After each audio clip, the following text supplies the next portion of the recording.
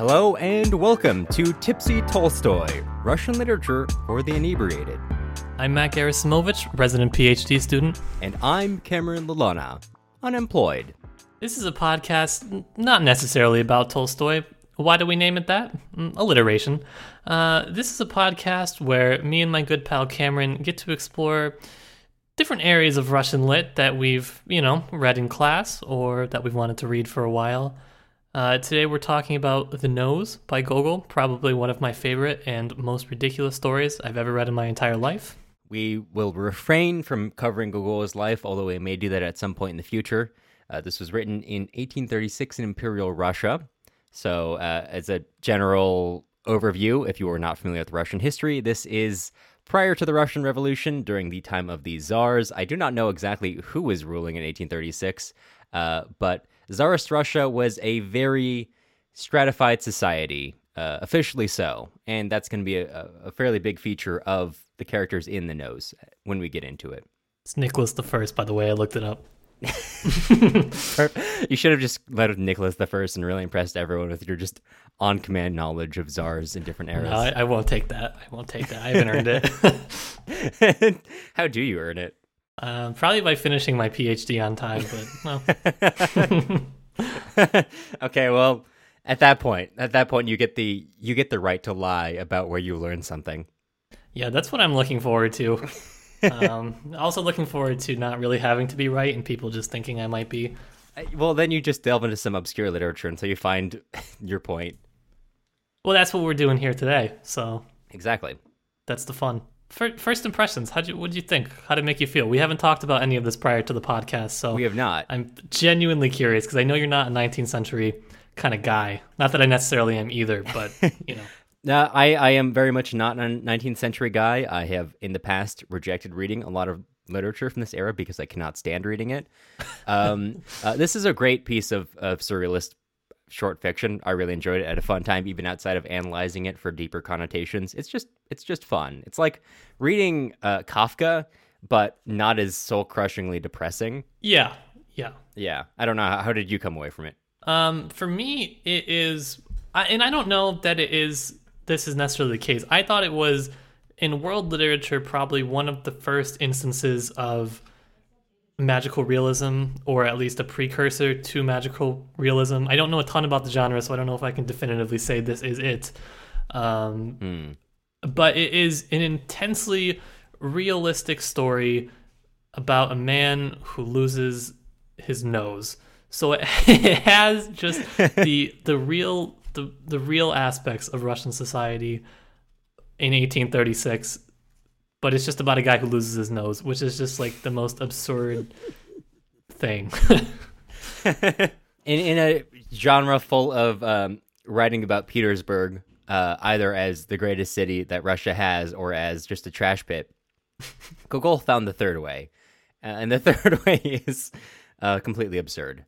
Do you want to give a short synopsis about what happened? What is The Nose? Yeah, absolutely. I'll go in a little bit, then I'll probably throw this to you in a little bit, since I'm sure it'd be better than just talking this all the way through. The story opens up with Ivan Yakovlevich, who is a barber who lives on Voznesensky Avenue.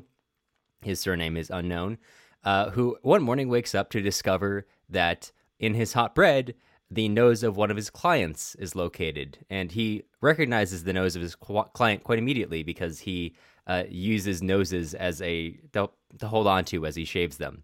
Now, his wife... Oh, yeah. You hate that, to find someone else's nose in your hot bread in the morning. I will say. So that's something that we can relate to, even probably as like a modern audience. Like, you're digging into your bread, the last thing you want to find is your client's nose. Absolutely. I don't want anything to do with my clients, much less their noses at breakfast time. Exactly. Yeah, so his wife gets really angry at him, understandably. And this is some...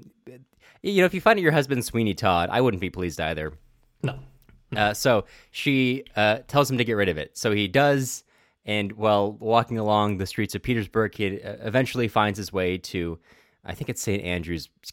Isaac's Bridge, and throws the nose into the River Neva before a police sergeant comes up to him. And then at this point, his story fades into the mist, and we join a much more important citizen, collegiate assessor Kovalyov. and I will let Matt take it from here.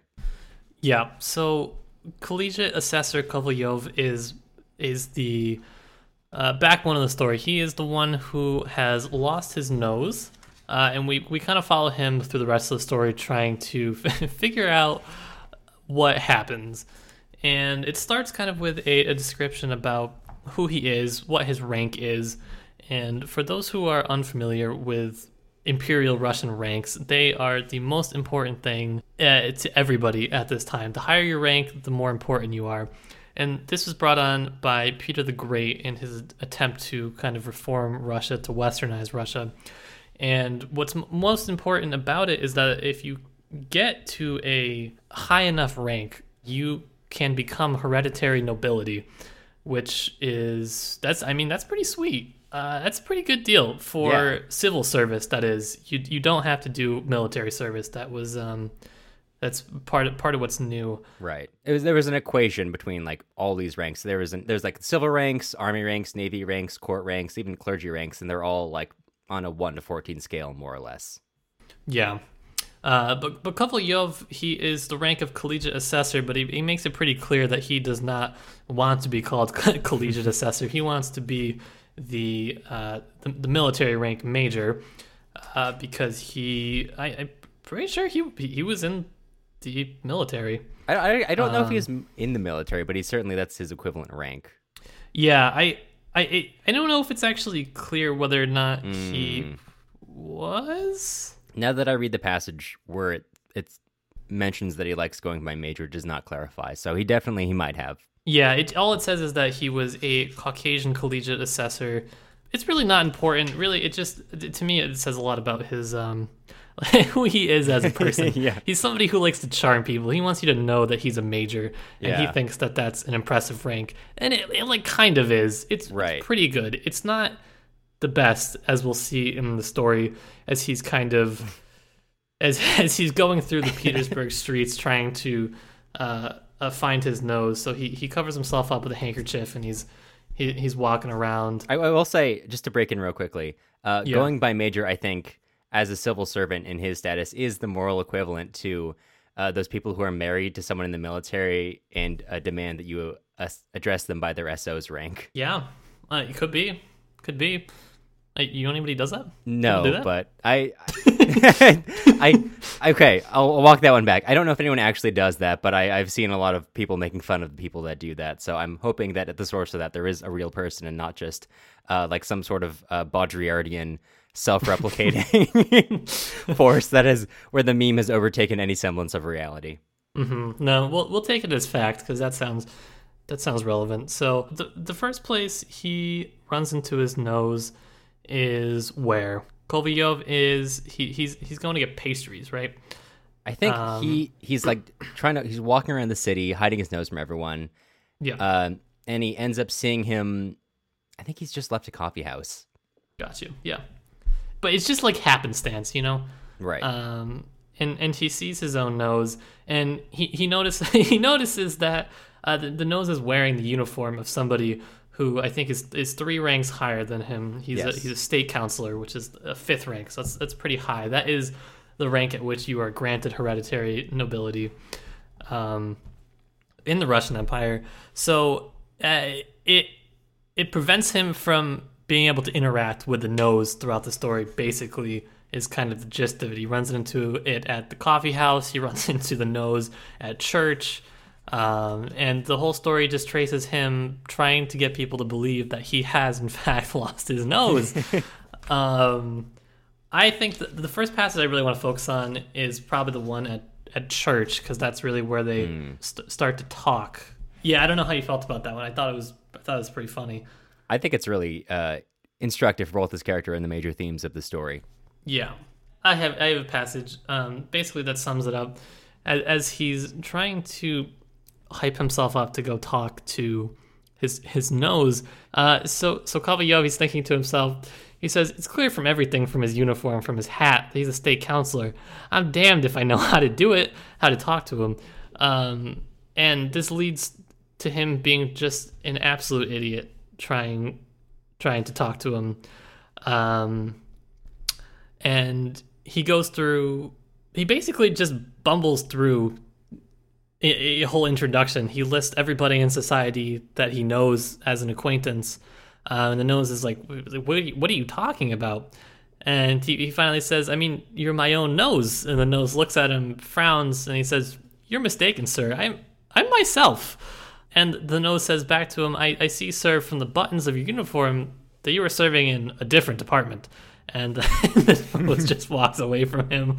And Kovalyov is just absolutely just doesn't know what to do with himself in the church. And he immediately tries to hit on the girl next to him after not knowing what to do until he remembers he does not have a nose. Yeah. And freaks out so much that he needs to leave. Yeah. That goes to one of my favorite like themes of the story or potential readings of it, which maybe we can get to at the end. Yeah. But that's an interesting one to hold on to and come back to. Right. So after the church, he goes to, where does he go? He tries to see the police commissioner, and that doesn't work out for him. The police commissioner's not home. So he goes to the newspaper office, and that also doesn't work out for him. Because oh, go ahead, sorry. Yeah, as he tries to put in an advertisement for his own nose, which, as you've said, doesn't work out for a variety of reasons. Yeah, the person that's taking his like advertisement thinks that he's talking about somebody that has robbed him of a sum of money, Mr. Nozov. So he basically just adds an OV and makes it a Russian name. It shows really a breakdown of communication between ranks of society, which the whole of it is, that's kind of the main point. And this is probably to me, the funniest part of it. Yeah. Of course, I think followed by one of the funniest parts in the whole short story when Kovalyov reveals to this guy that he does not have a nose, and he takes off his handkerchief, and the guy's like, that sucks. Do you want some snuff? Yeah. Yeah. That made me actually laugh out loud when I read it the first time, probably. So obviously he doesn't do well at the newspaper office. He goes from the newspaper office. Where does he even? So at this point, Major, as he prefers to go by, Kovalyov, gets home and thinks back on his nose and thinks how weird this is, and decides that Mrs. Potochin, who is the mother of a girl who he's flirting with but is refusing to marry, must have done this to him. And he believes, quote, to get her revenge, the staff officer's wife must have hired some witches to spirit it away, and this was the only way his nose could possibly have been cut off. No one had visited him in his flat. His barber, Ivan Yakovlevich, had shaved him only last Wednesday, and the rest of the day and the whole Thursday his nose had been intact.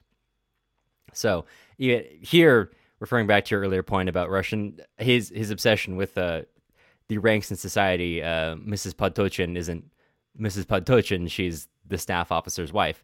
And while he's thinking about this, he's interrupted by the police sergeant from the beginning of the story, who comes in to return his nose. Who, although the nose was about to flee to Riga in a stagecoach, the police sergeant fortunately had his spectacles, and although he initially mistook the nose for a gentleman, came to realize that it was only a nose, and took hold of it and brought it back to Kovalyov. And Kovalyov's overjoyed. He pays the guy a bribe, in Old Russian, a nos, which might be related to a point about the story as a whole. Pays the sergeant a bribe to leave, I guess, and is just happy. And that's the point at which he calls the doctor to reattach his nose. At which point, Matt? Yeah, the doctor says, I can't put that nose back on your face. And that's basically, it's a page and a half of the Major trying to convince the doctor to do it. The doctor saying, no, it'll only make it worse. But maybe put it in a bottle of vinegar. Maybe that would help preserve your nose. And the Major really doesn't like that. And I can understand why. I wouldn't like that answer either, probably. Well, the doctor also suggests that the Major sells him, the doctor, his nose, and I also would not like my doctor offering to buy my nose. Yeah, that's true. You don't. Yeah, that's. Yeah, I wouldn't want that too much either. I don't think.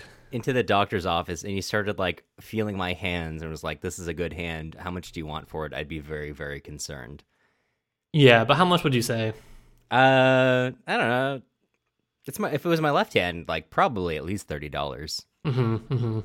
Right hand, definitely important. At least 500. 500. Wow, Yeah. that's a big jump. I know it could cover almost half of my rent, so that would be really cool. Pretty nice, almost half. Yeah, for half your hands. Yeah. Seems like a fair trade. Yeah, more or less. Yeah. But he doesn't sell his nose. Fortunately or unfortunately, it would have been a little funny. He instead writes a letter to Mrs. Potochin saying, "How could you do this?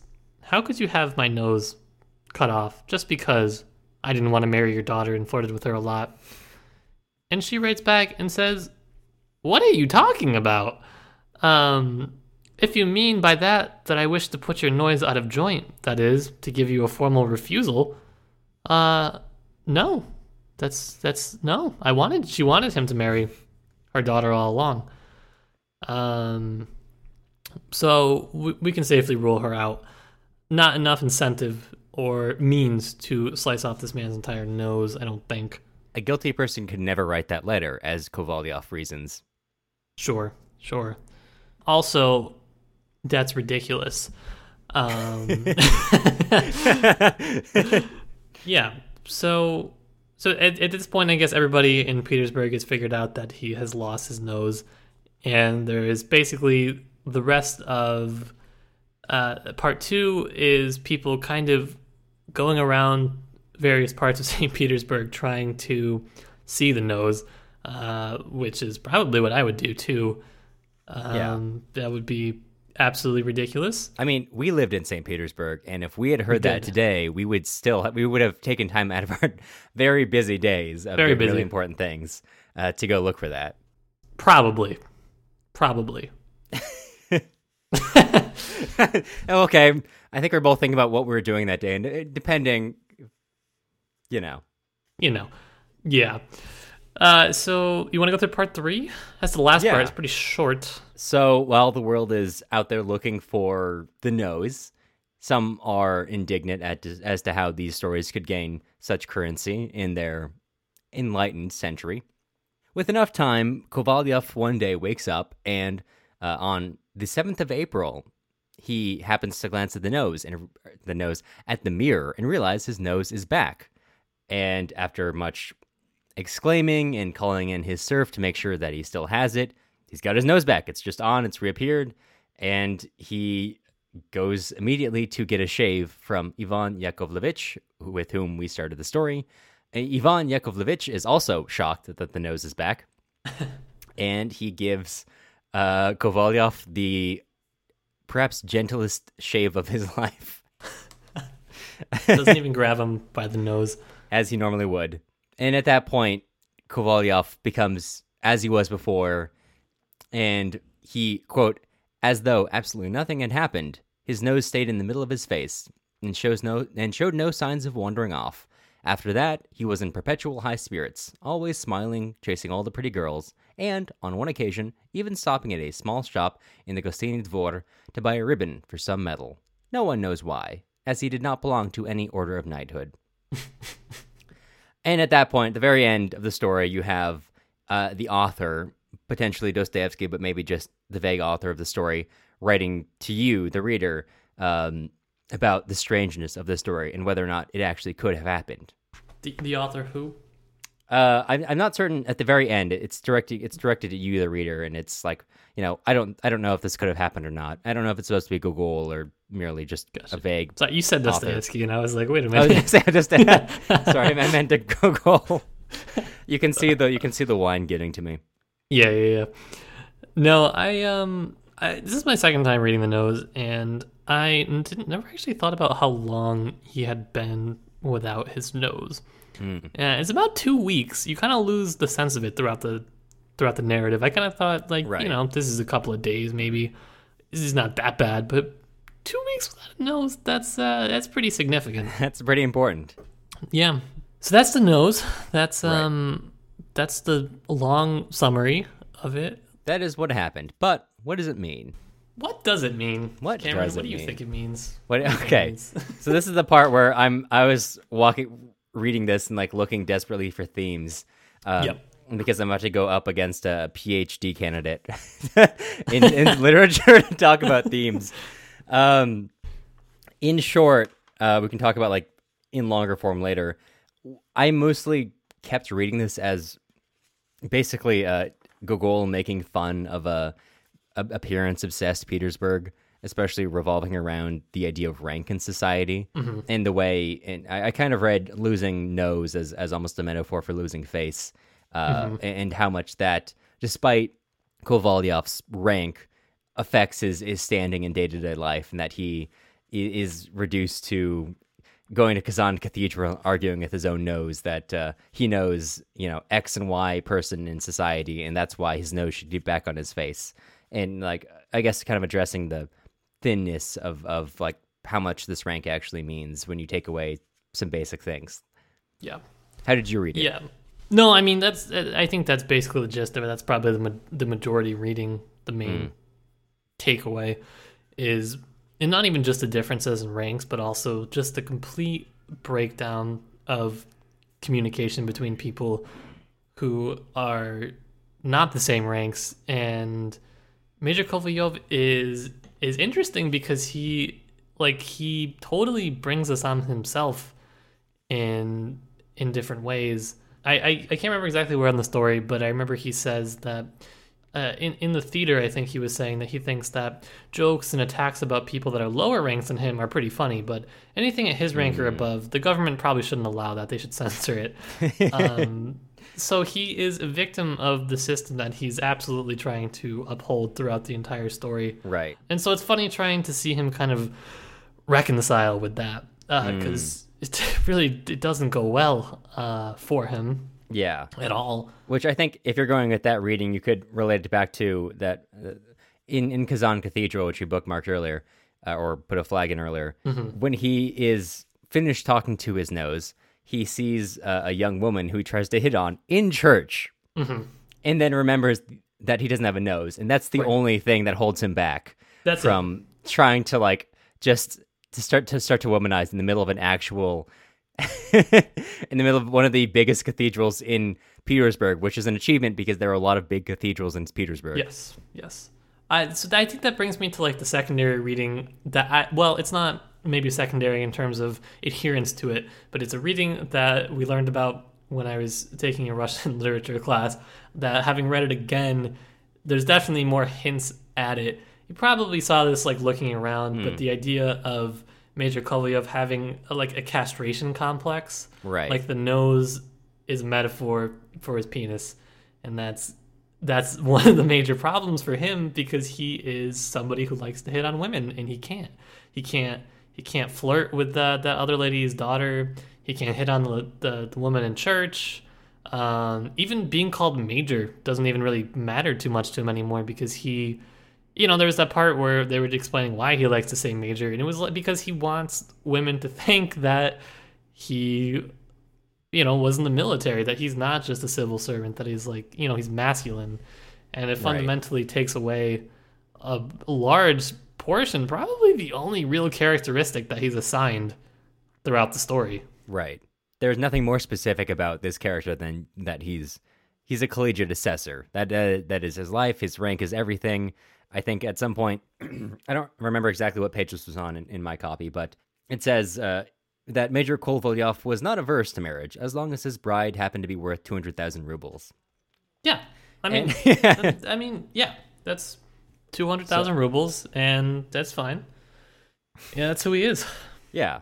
So I can definitely see that. I saw in other readings of it, equating his nose to both his penis and also toxic masculinity, which I thought toxic masculinity, the nose being a metaphor for that, is an interesting reading. But given that Gogol wrote this in 1836, I do not think that was on his mind. Probably not in the way we understand it today. No, not really. Yeah. Exactly. But it does. Yeah, it does cut to who he is as a man and his position in society. Right. which is, I think that's a really interesting reading. I think there is enough evidence to say that is a legitimate reading of it. Oh, absolutely. I think Gogol was really, really clever, and that's really what he was known for in like literature, society, is for his satires and for just being a funny guy. And it really comes through in this. This is probably, I don't know. I've read a lot of stuff by Gogol, but this is probably one of the ones that's just like, it's short, it's compact, it's funny all the way through. Yeah, I've not read as much Gogol, I assume, but of Gogol's pieces I have read, this is definitely compelling in the sense that it's really funny the whole way through. Mm-hmm. As compared to a little, you find a lot of condemnation implicitly in his other work, which is here, but it's very funny. Yeah, I think he's able to go through just like a lot of parts of Russian society really quickly. It's not just he's talking to other people of high rank. Like, I mean, he's going through, the newspaper office. He's, writing letters. He's going through a lot of different characters that Gogol is able to really kind of characterize very, very quickly in the page and a half, maybe, or 2 pages that's dedicated to each of them. Right. And yeah, I mean, the people, it's not really that in depth. It's largely a caricature of them, but it's fun. Yeah, It's I mean, fun. you get to see for each of them. With Ivan Yakovlevich, you get to see his his home life of the moment something weird like finding a nose in his bread happens, which his wife immediately begins to accuse him of like assaulting his customers. And Oh yeah, that's where it starts. It starts with Yeah. the barber. His wife is ready to turn him into the police within like the first page. This guy, like, Yeah. he can't even have coffee and bread for breakfast. His wife makes him choose one of the two. So yeah, you get immediate. It's funny from the very beginning. Yeah. It also has one of my favorite lines from the whole piece, which is Ivan Yakovlevich, like any honest Russian working man, was a terrible drunkard. Yep. And although he spent all day shaving other people's beards, he never touched his own. I just love those 2 sentences. It's one of my favorite parts. But every time you meet someone, they become, I guess, representative of something bigger. The police officer won't go away until Kovalyov bribes him. Yeah. The clerk at the newspaper is afraid of libel, so he will not publish Kovalyov's advertisement because he's afraid that the censors are going to get angry at them and think it's a metaphor for something else. Even like, I don't know, the doctor. I mean, maybe the doctor you could read as the only principled character of the whole thing, who refuses to do something that he could do but thinks it's bad for Kovalyov. Still trying to buy his nose, which not as weird, not as outright funny as the rest, but still. See, I don't know. I don't think the doctor really principled. I don't know. I think he is lazy. And because the doctor, he lies to him. He says, I could put on your nose, but trust me, it would be worse. I don't know what he means by that, but I don't know how he was planning to reattach this man's nose, and I don't know that I have that much faith in him. That's fair. I mean, I think the level of which medical professions were valued at this time far exceeded their ability to actually do things, but that didn't really stop a lot of them. I think if he were to do that, it would be horrifying. It would be a really bad time. Yeah, I think the extent of his medical expertise is probably to dip something in vinegar. This is Russia, so it's rubbing vodka on it. It could be, yeah. I mean, they're in Petersburg, so maybe it's a little bit better, but certainly I don't know that they're at nose surgery yet. Yes, yeah. Something else that I have heard and have found, it's not necessarily a reading of it, but it's more of a genre or narrative topic. And it's something that I hate when writers do now, but it's a little different reading something that was written so long ago. To see something similar employed would be interesting, I think. Right. Which is, I said at the beginning that this could be an example of an early work of magical realism, and it is very realist all the way through, but there is a case that could be made that none of it actually happened, that it was all a dream. Every single part, it fades into this fog. Right. And Gogol could have just not written that, but that's included for a reason, and it's worth kind of looking into because it doesn't need it. Narratives move on their own, whether you say that a fog descended or everything's shrouded in fog, and we don't know what happens next. It feels like the narrative is kind of moved in that way. Right. I don't know if you thought about that or noticed that. That was something that I have just heard before. I hadn't thought about that previously, but if I wanted to connect it to what my reading, or at least what I took away from it, like at the end of the story, nothing changes, right? Kovalyov learns absolutely nothing. Not entirely dissimilar to how in a dream you walk away, you wake up, and your life is exactly the same as it was before, regardless of any lesson you might have learned in that dream. Yeah, that's absolutely part of it. I feel like for something so traumatic and out of the ordinary, you would think that the main character, is going to learn some sort of lesson. I'm going to be a better person. I'm going to do whatever. I don't know. And the major learns none of that. Yeah, it's completely unchanged, like you said. And in fact, he meets Mrs. Potochin and her daughter, who he has been flirting with for some period of time, and he talks to them for a while, then like huffs his snuff and says, "That'll teach you both, you old hens. I'm not going to marry your daughter, simply par amour, as they say, if you don't mind," and then walks off. Yeah. And he's like maybe a bigger dick now that he's got his nose back. Yeah, he absolutely is. I think that's the only thing that made him an interesting character throughout it, is that he didn't have his nose. So if he had it the whole time, it probably wouldn't have been that interesting of a story. You really wouldn't have been. I mean, I was like rooting for him to at least like find it. I was like, all right, how much does this guy have to endure before he can just get his nose back and stop running into it at bakeries dressed up in the 5th rank as nobility? But then at the end, you're like, God, he's just kind of sucks. Which maybe it leads into either the idea of it's a dream relating to the lack of impact it has on his life as a whole, or just, even if you take away the rank of these people who are so obsessed with it, it doesn't change anything about them. I did have a question for you. How do you read the very end? In the last page, you do have the author of this piece address you directly. Oh, yeah. How do you read that? How do you come away from that?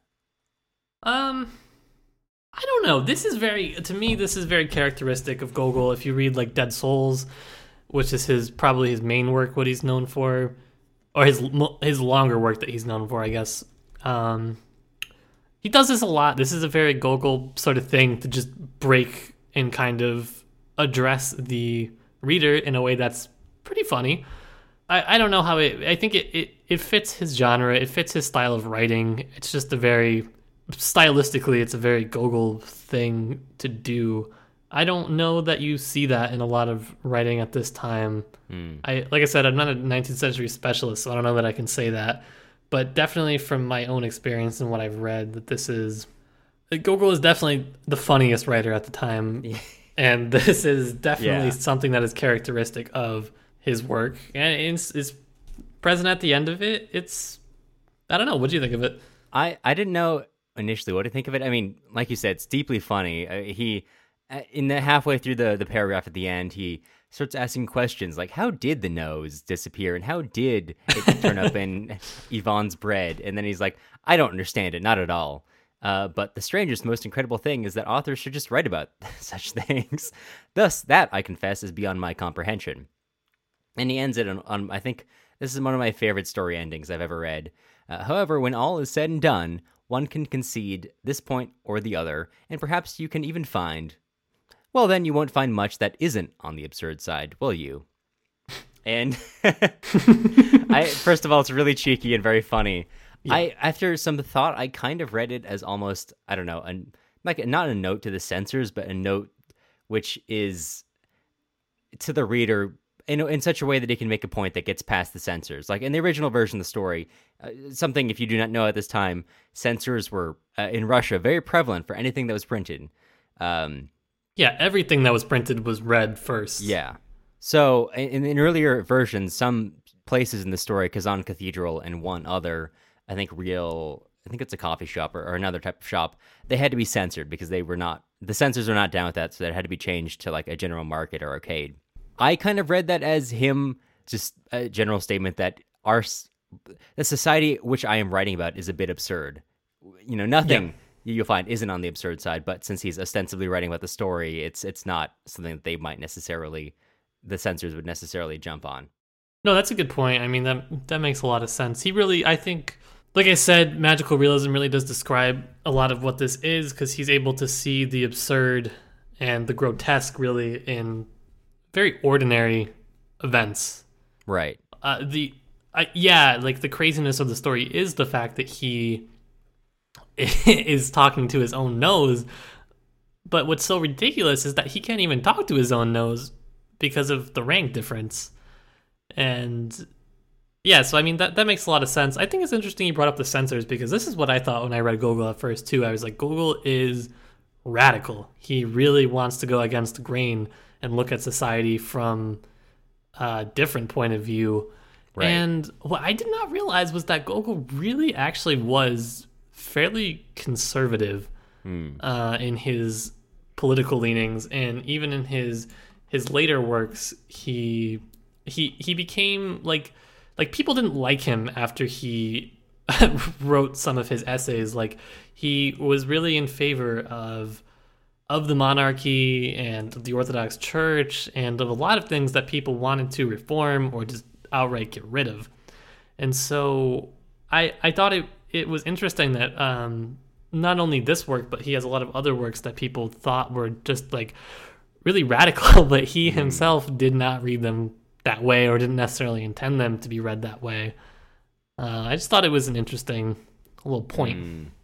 Right. I mean, that might be a more interesting point about Russia as a whole, that at that time, even relatively conservative thinkers were kind of like pushing back upon maybe the censors upon them specifically in such a way that they might have just been thinking, oh, this is a little bit silly, but other people who were significantly more against the system read as much more radical than was actually intended. Yeah, he really was. He really did support the system in general. I think he just did. I mean, obviously he saw aspects of it that were wrong and did want to see some level of reform, but he wasn't like, let's tear it all down, start over again kind of radical. Right. When I was talking to my friend a while ago, and I was like conveying to him this old Russian meme about like how different authors see Petersburg and like Gogol. It's like this big, like it looks like Mordor, and Pushkin sees this flowery paradise, and Dostoevsky sees a trash can. And I think it's interesting that if we were to like, a lot of Russian authors write about Russia in a way that is like almost like they are kind of disgusted by their society, in a way that they're like still really nationalistic, but are like very critical of it, in a way that if you were to read that in, I think, American literature, almost always you'd see someone writing that from like the fringes of society, of like, I don't know, some like far right-wing literature about tearing society down and all these things that disgust them. But this is not that far out of the mainstream in Russian literature in various periods.